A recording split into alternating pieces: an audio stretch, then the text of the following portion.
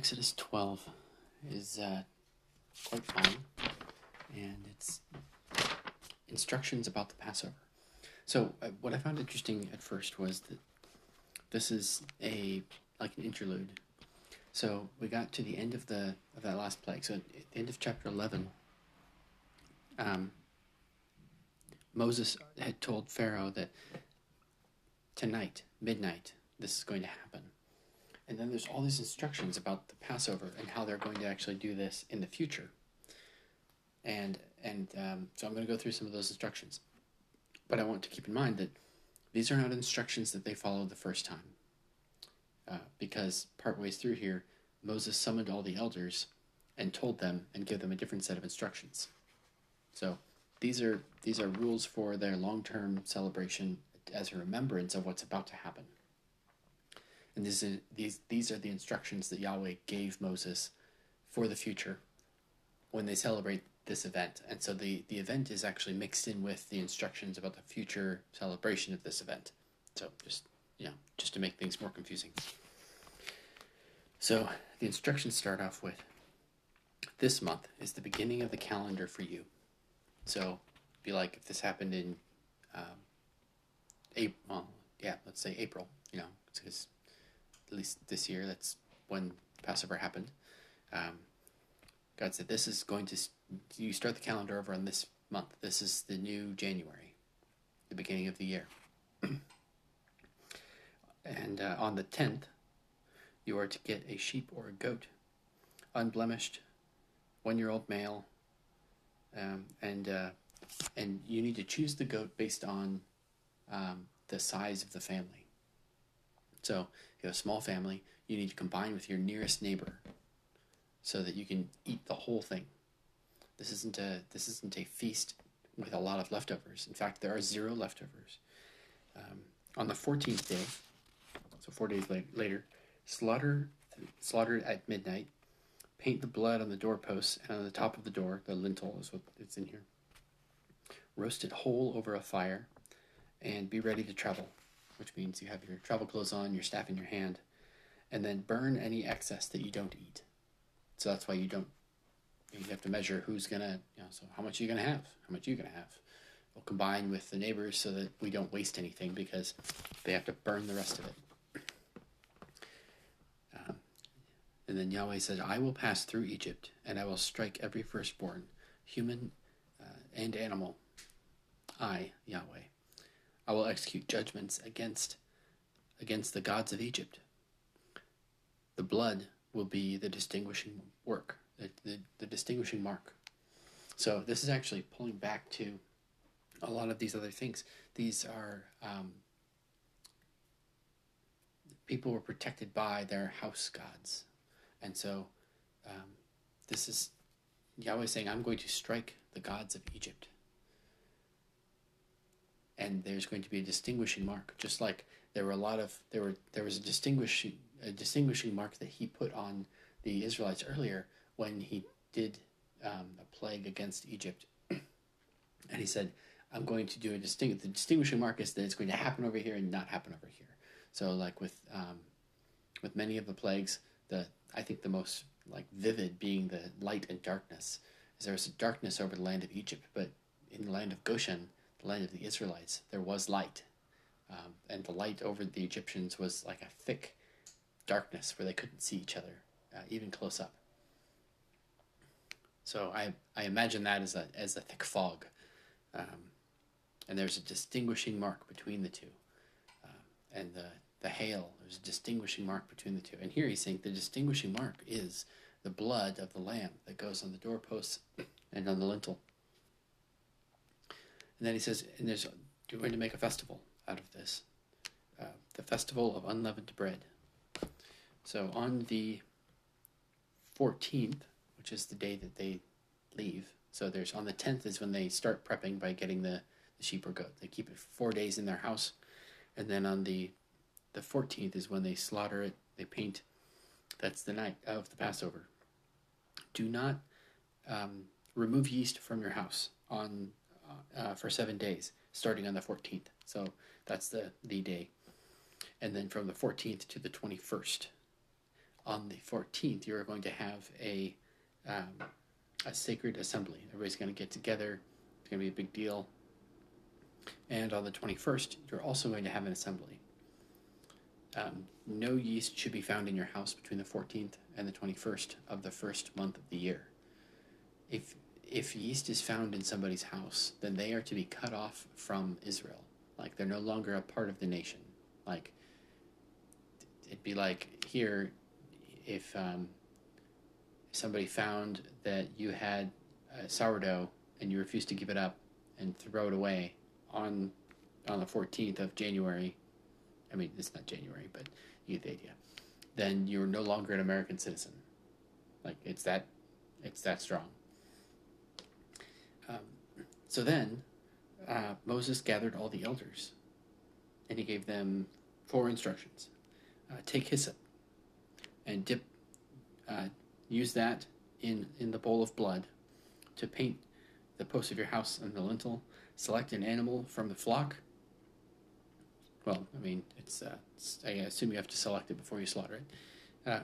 And do not go out until morning. And then this is going to be a standing ordinance. You guys are going to have to keep doing this, so tell your children when they ask you.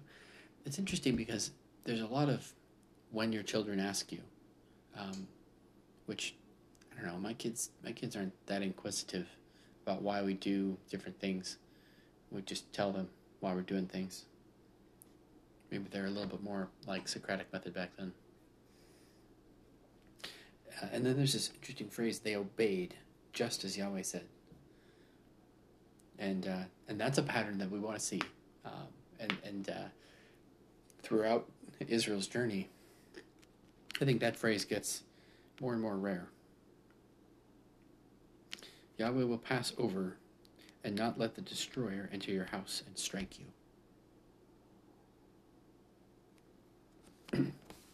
So then, at midnight, Yahweh struck, and each household lost someone. There's a great cry in Egypt, because in every house there is a firstborn.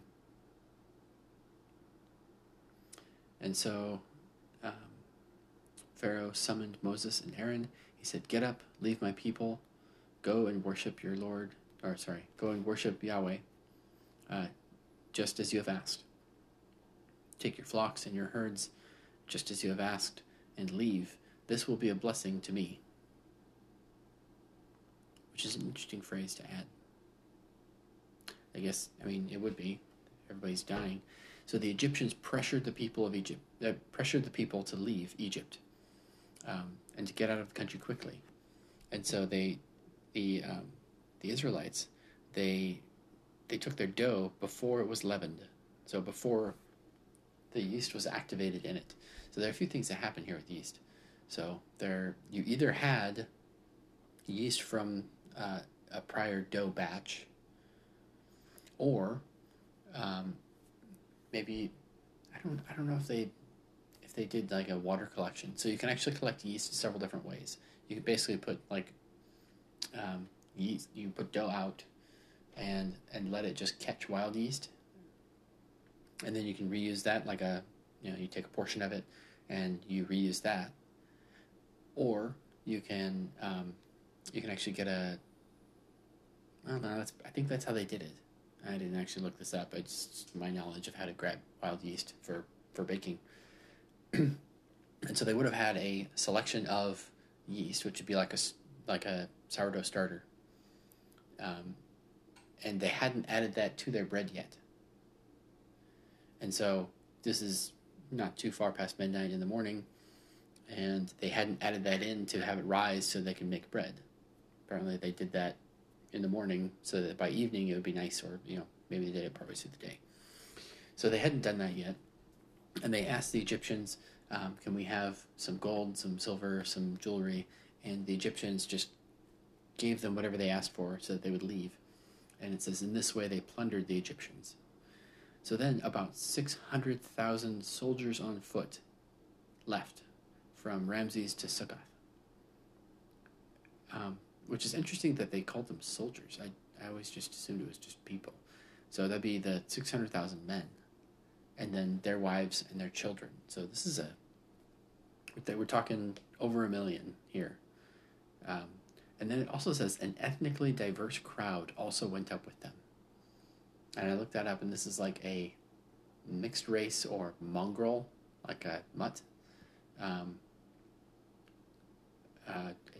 So a multitude of mutts went up with them, which I had never considered as like a thing right when they left. I thought they left and that was just the Israelites. But they went up with a bunch of people, all of the people that were God-fearers. So these are the people that when the hail was coming, they brought their slaves and their animals inside.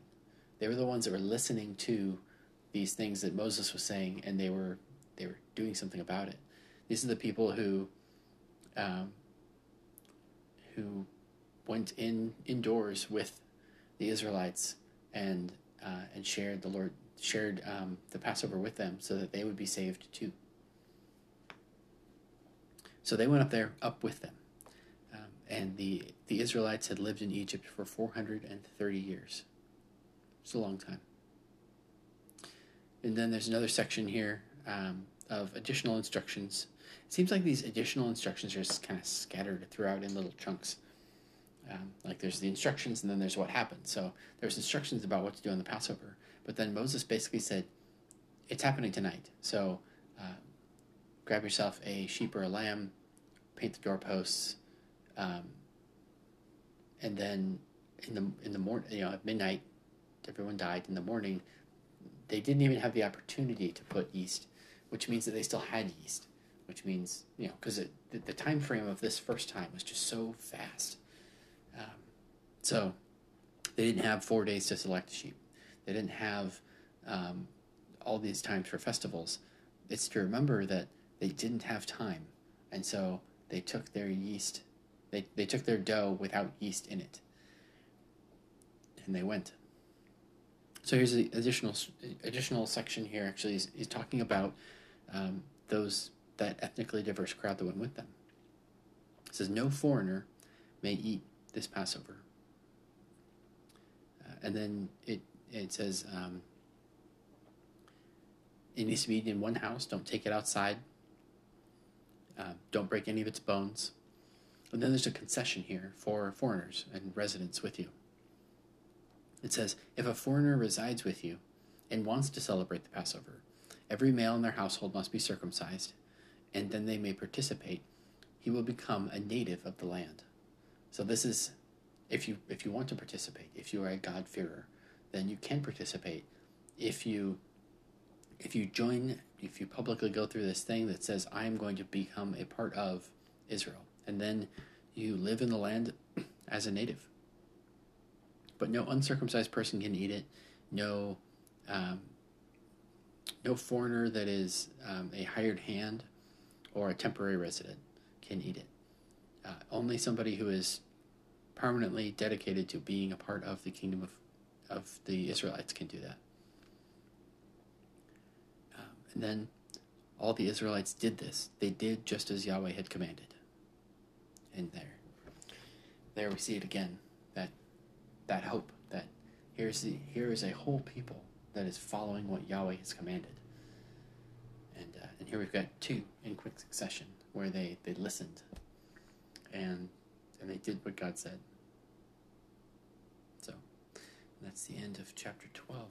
It's long. It's got a few little interludes, and I assume we're going to have some more here in a little bit because the more Passover instructions is not ended. Although then all Israel did this is very much like a bookend. So I understand why they put a chapter break there, and it's a long chapter anyway. So this is really cool because there are things in here that are scattered through that Jesus uses this event. He uses Passover with the traditions that have grown on after this, which we might be pulling out here in the next chapter as well. That the bones were not to be broken. And Jesus' bones were not broken. He was whipped, he was beaten, he was stabbed, but his bones were not broken. He was a whole sacrifice to pay for, to cover over so that the destroyer would not enter our house and destroy it, but that we might have life and be freed to live on God's holy mountain, which is